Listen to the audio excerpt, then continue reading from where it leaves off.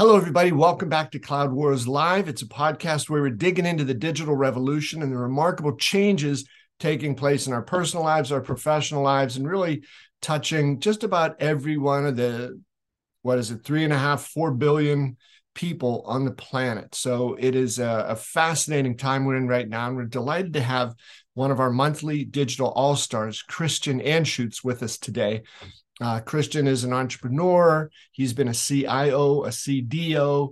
He's an adventurer, and he is also no longer active in the United States Marine Corps, but he left there as a captain, left active duty as a captain, served a couple of tours of duty, and really has some great ideas about leadership, inspiration, and so forth. So, Christian, it is always a pleasure to see you. It's always a pleasure to be here, Bob. Good to see you, and hopefully, good to not see your listeners, but hopefully get some interactions subsequent to this getting published. Absolutely, we'd love to see that. And Christian, I know one of the things that we wanted to talk about today was you've done this. You have led some of these big changes in your career. In the private sector, in the military, and so forth. But I wanted to just check in with you now, because over the past 2-3 months, I've spoken with a couple big businesses, not in the tech industry, where they've got some really good plans. The idea is to move forward, to really transform the company.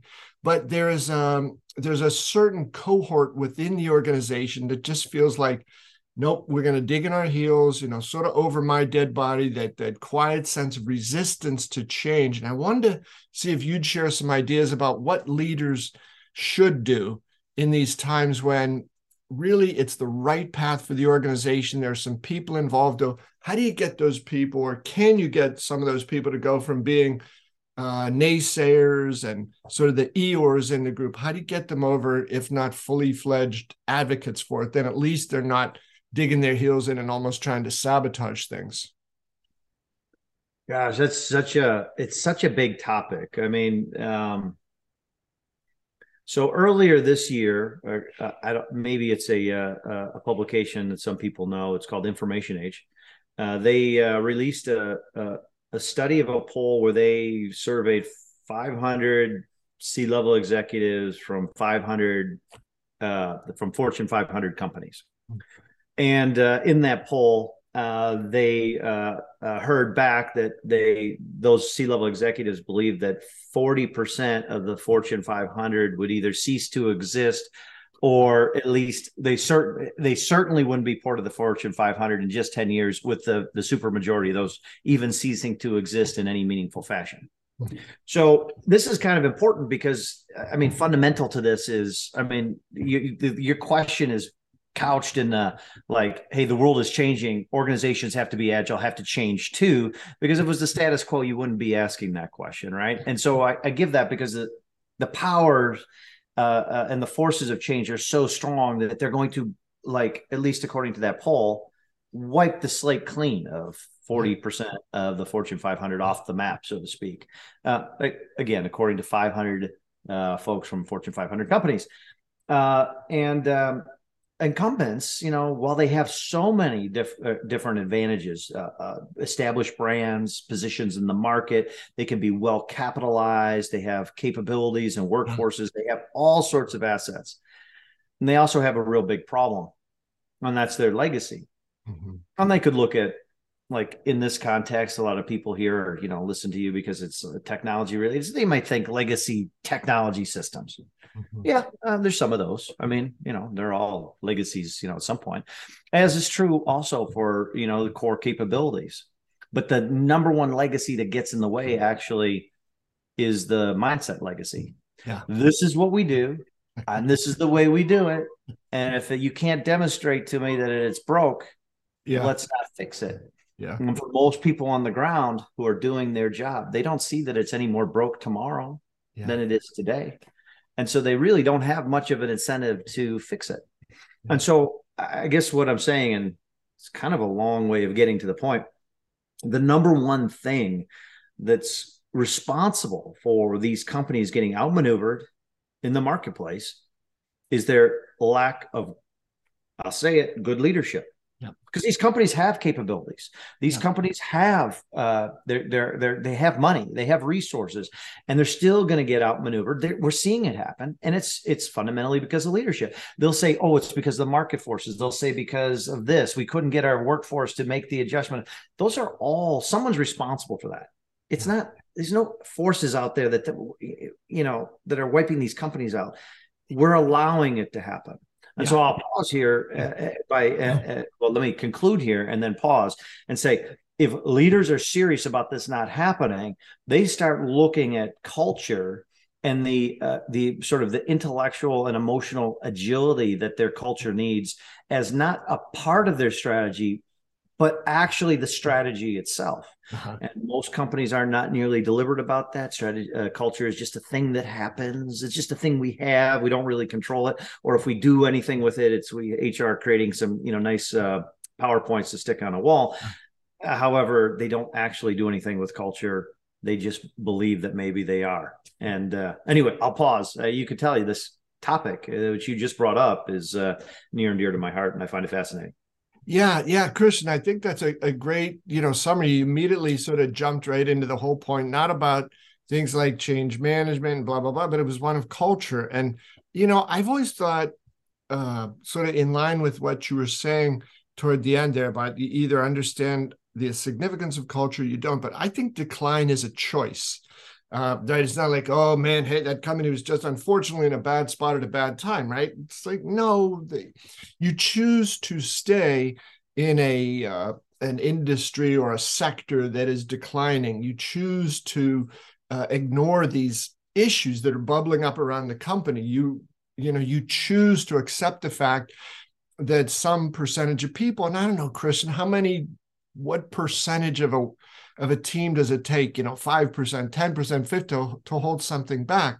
Or you choose to believe that because you were successful in the past, you're somehow entitled to be successful in the future. So I think, what you're saying there, and I hope you'll dig into that a little bit more about sort of how you move through that, how you get that culture going in the right direction, because it isn't just the magnitude of the change that companies are going through right now, as you described it, the changes in the outside world, and then correspondingly what businesses have to do to adapt to that.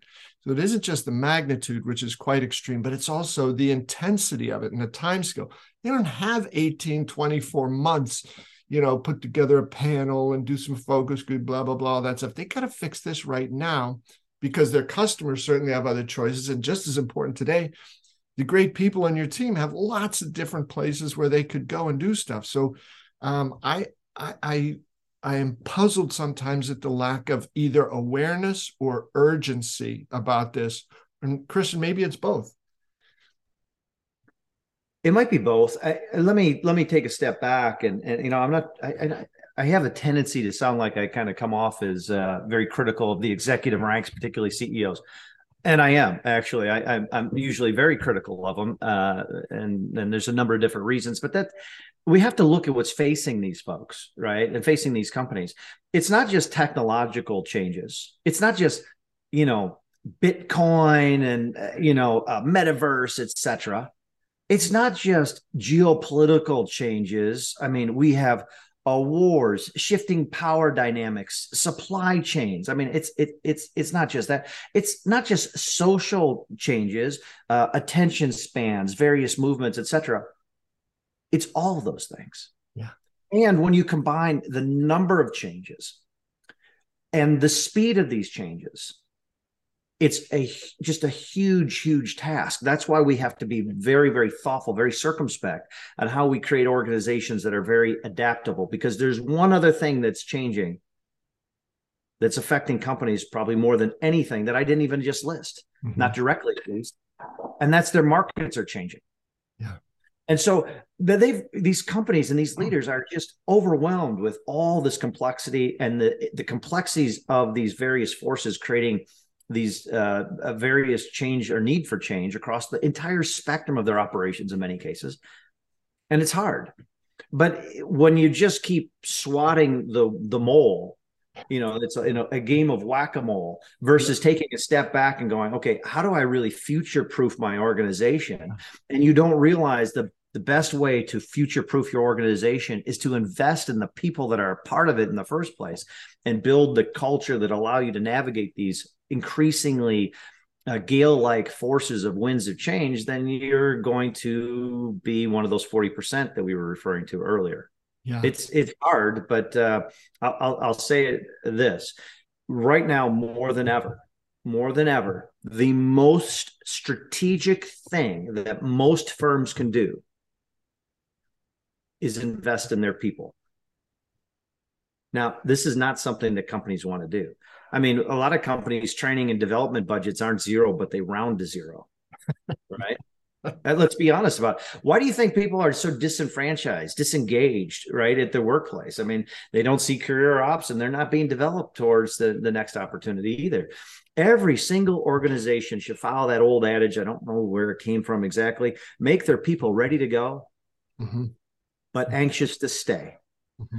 And if you're deliberate about it, you're investing in your people and you're investing in a future that they can see themselves a part of in terms of what they're delivering to the market and the value that they're creating for the market and the communities and the societies they serve, then you have a better chance. Maybe you're more in the 60% than in that 40%. Okay.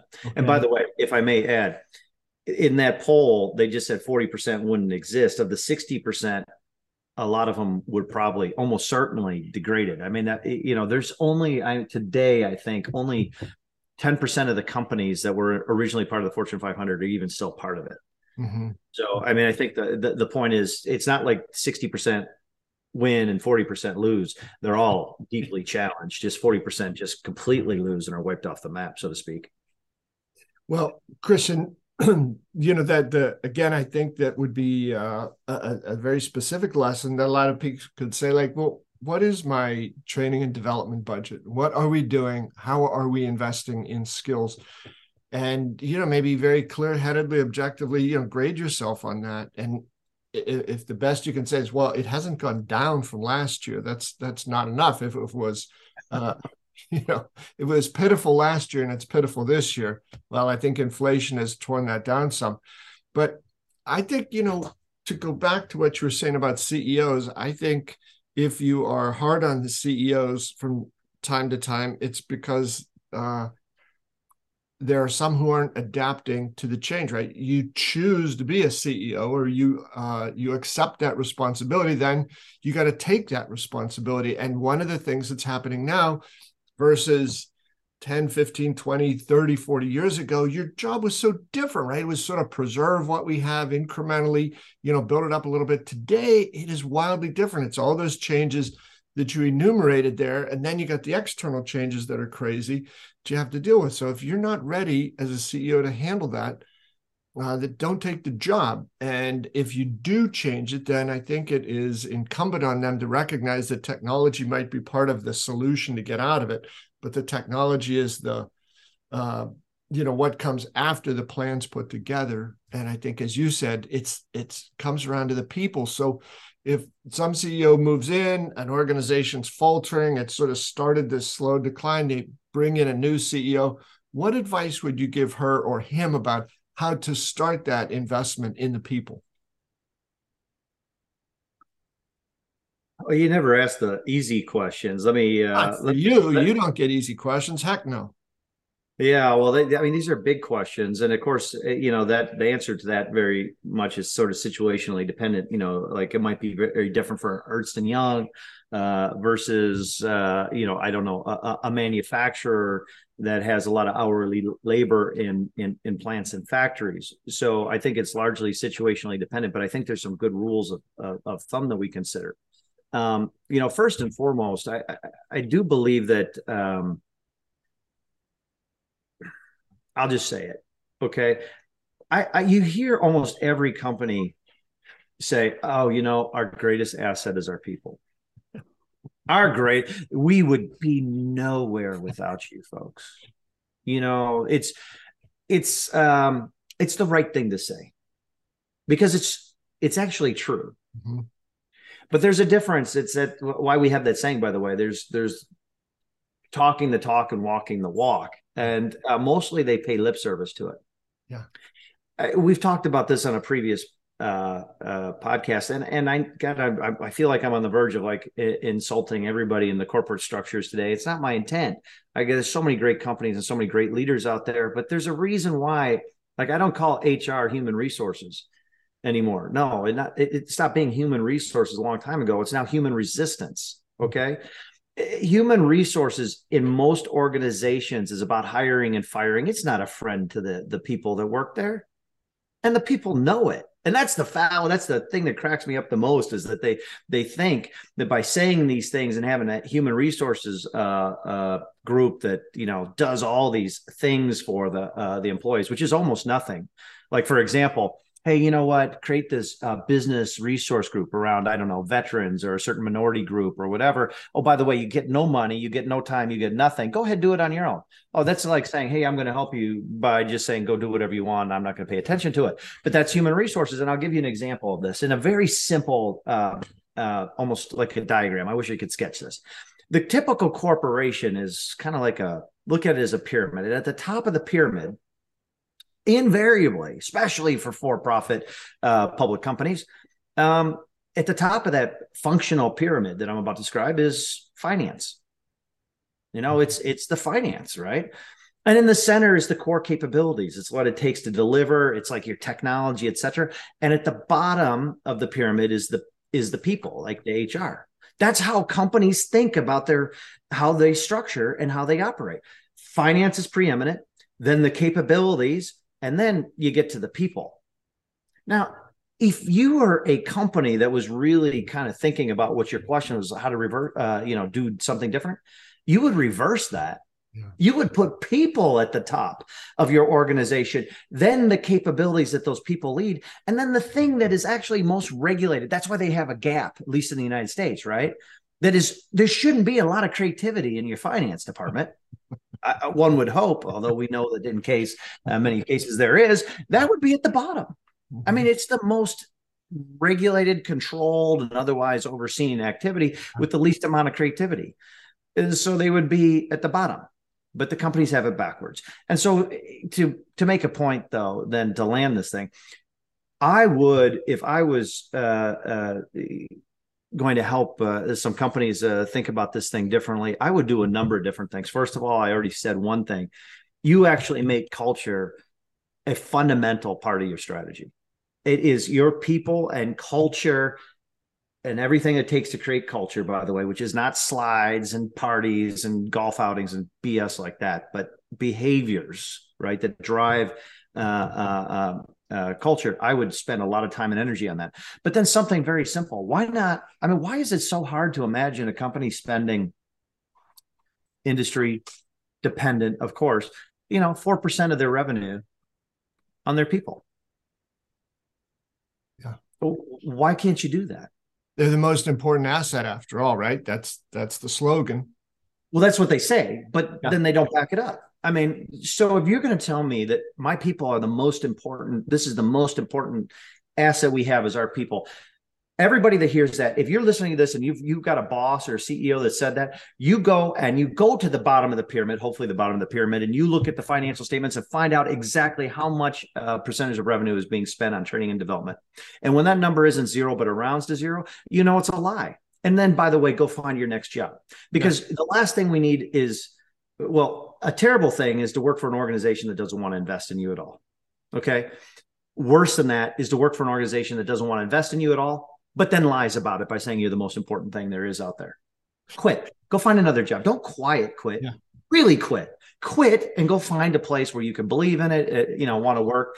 And even if you don't want to make it to your life passion, you want to work from 9 to 5 to get a fair paycheck for a fair amount of work, for a good light work-life balance, good on you. But you should still be invested in, because there's always an opportunity for you to learn more, do more, and be better, even in a 9 to 5 scenario. Yeah. Yeah.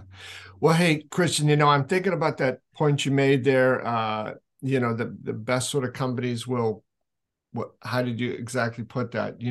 Make your people ready to go, but anxious convince them or persuade them to stay.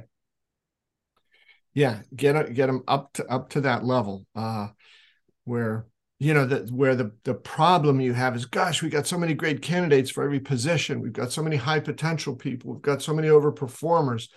Do we have opportunities for them? That's a real good problem to have, instead of that other one of like, when people talk about attrition, how do we manage attrition, right? Just accepting that, hey, this is not a real good place to work, and we're going to bleed people all the time, and oh well, we'll try to be we'll try not to die from the bleeding there, instead of fixing what's causing the bleeding. Yeah, it's almost comical sometimes thinking about this.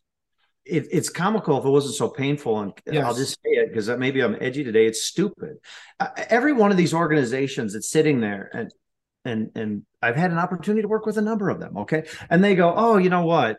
We got this attrition problem. I mean, in the last number of months and quarters and years, our attrition rate has gone. It's doubled.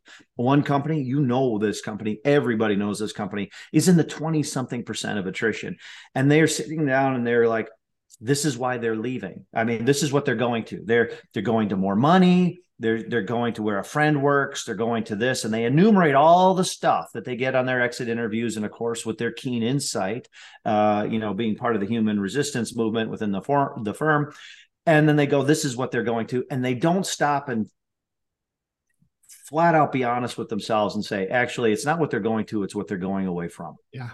And what they're going away from in many cases is organizations that have terrible leadership, terrible management, right? That don't invest in the people, and they just see their lives as a day-to-day drudgery from one thing to the next. And when you feel that way, and then someone offers you even just a measly 10%, increase in your salary, you can bet your ass that grass looks greener. It looks a hell of a lot greener, because I might be going from my current situation to another poor leader and another poor manager where I have limited decision rights, but I don't really know that for sure. And at least the chance is better than what I have. And no matter what, even if it's the same, at least I get 10% more salary for having to endure these chuckleheads. So yeah, of course, they'll do it every time. But the companies aren't honest with themselves. It's not where they're going to as much as what are they moving away from. Yeah. Have these honest conversations with yourself. This is when I get really critical, in case you haven't noticed, of corporations and their executive leaders, because they're not introspective enough. They don't ask those questions. And you're never, ever, ever going to build a high performance team by having anything other than a radical candor and an ability to understand and accept criticisms, especially when they're well deserved. And Christian, you've talked at other times about this in terms of like an after action report. Okay, the action was a lot of people left. Our attrition continued to go up and up and up. We have no clue what to do about it. So I think in those terms, if your analysis of what's happening is, as you said, where are they going to, you never get to the point about where are they going, what are they running from, because that could hurt you. That could hurt your feelings. It could make you look bad. It could be risky for you. So you just ignore it, and those attrition numbers keep going up, and you can just see it happening. And that's one of those places where I think decline's a choice. So your point there about the candor, the honesty, the courage, the confidence in each other, that we can have these hard conversations to get at the truth, not to make anybody look bad, but to find out, are we going to fix this problem? We have to understand what the problem is, instead of shying away from it and trying to slam the door shut and hope that nobody looks in the corners. It's anyway, I think there's going to be a lot of companies that have a hard reckoning over the next year or so in this, because industries are changing so fast, and disruptive companies are coming up who do have or big companies are changing, and they're embracing this new sort of culture about where that goes forward. I think it was IBM that recently said 80% of the jobs we're going to have created in the next 5 years, you won't need a college degree. It just, it's a real thing, instead of no, the form is you must have a 4-year degree plus, what do they say, like 15 years at this, 5 years of this. It's nuts. It's driven by some inertia from the past with very, very little or no tangible connection to where things are going in the future. So Christian, do you have a final thought on this, or something you want to sort of you want to know what's really nuts? I mean, I can't make this stuff up. I could list 7 companies that I'm talking to at the highest ranks of the companies. I wish if it wasn't for non-disclosures, I would love to get this out there for a lot of people to take this into consideration. This is what's nuts. And I bet you this is a lot of companies. It's a lot of companies. They're looking at the economic headwinds as an opportunity to get those pesky employees back in line. Think about this. The job market's going to constrict in the forecasts of many. I'm not pulling out a crystal ball here. I'm not saying it is. In the forecast of many, they're saying there's going to be a lot of economic turmoil. And we're already seeing a number of companies already going through their first, and even like Lyft just announced another round of layoffs. I mean, this is going on and on and on. And so what these executives are going, oh, you know what? We're just not going to have to worry about the pay thing because, they won't be able to get jobs otherwhere. And the other thing, and they're almost giddy about it. This whole work from home thing, we're going to find the ones that don't want to come in. They're the first ones that we're probably going to have to let go because, they don't want to comply. It's kind of like you're like this. I know I got an idea. No chaos, no crisis can go to waste. We got an economic downturn. Let's really put the screws to the people now that are our greatest asset and that we don't invest in. And by the way, with the economic downturn, all the more reason for us to say, well, we got to pause on the training and development now. Yeah. Because we can't really afford it. And, anybody that works for a company that you think has that mentality that is taking some of these steps, some of them are being fairly transparent. I won't even name them here, even though they've made some public statements along the lines of what we're discussing. My suggestion for you is to quit that company right away. Because what they are doing is it's almost like they're looking at these headwinds as just an opportunity to put people back in their rightful place. And that's in a little cube, in a little box, pushing this button every 5 seconds and pulling that lever every 3. Don't speak up. Don't stand out. And for God's sakes, don't make a decision that would make you seem different in any way. You work for one of those companies that's signaling this stuff to the market. Quit now. Yeah. Quit now. Yeah. So that's what I would add to this rather fiery conversation. Christian, it's been wonderful. And I think just the final point I'd like to ask you to talk about too is leadership today. You've talked about if you're somebody stuck in one of these companies, right? It's like a woolly mammoth and it has 2 or 3 legs in the tar pit and doesn't even know it. Or maybe some people do know it and they don't care, but the leadership, so you've sort of addressed for those people, bail out, get out of those companies, go somewhere where, people love what you're doing and love that energy and passion and difference that you bring. And then what about on the executive side? What would you just tell them about, a final thought to get moving on this? The first thing I think every executive actually needs to be really focused on is on the market. And we've said this before in so many conversations, but companies tend to focus more on what they do than the people they do it for. Mm-hmm. That's probably the number one reason that 40% are going to drop off the map. Okay. Because it's not about what they do or what they need or their problems they have. It's about what we do. And that's completely backwards. But once you establish that, then develop the workforce that has a distinct interest, a passion, and otherwise at the very, very minimum, a real capability to deliver against those market needs. And as you're doing that, invest mightily in both your leadership development and your leadership capacity. You do those 3 things and you got kind of at a high level of abstraction, you got a winning recipe, because embedded in that is you understand the market and you understand explicitly at detail what the need is. You are getting the people that are going to be able to and have an interest in addressing the needs. Right. And you're developing the leadership capability that's going to keep you following the need, developing those people, and otherwise bringing the full force of everything that brand and those capabilities that brand has, et cetera, to the forefront for a winning combination. Do those 3 things. Just that, Christian, it sounds good. I don't know what you had on your Wheaties this morning, but do it again next time. This is great because I think you've always bring, such compelling ideas to it. But I think it's important, Christian, that people sense that passion and fire you have in you about these subjects because, again, otherwise there's so many things that can distract us. So many other things we can say, yeah, I'll get to that tomorrow, next week, next month. I'll pass it down the line to somebody else. That's signing a death sentence for a company today. Maybe not to be carried out later this year, next year, but not so long after that. They cannot ignore this. It's deadly.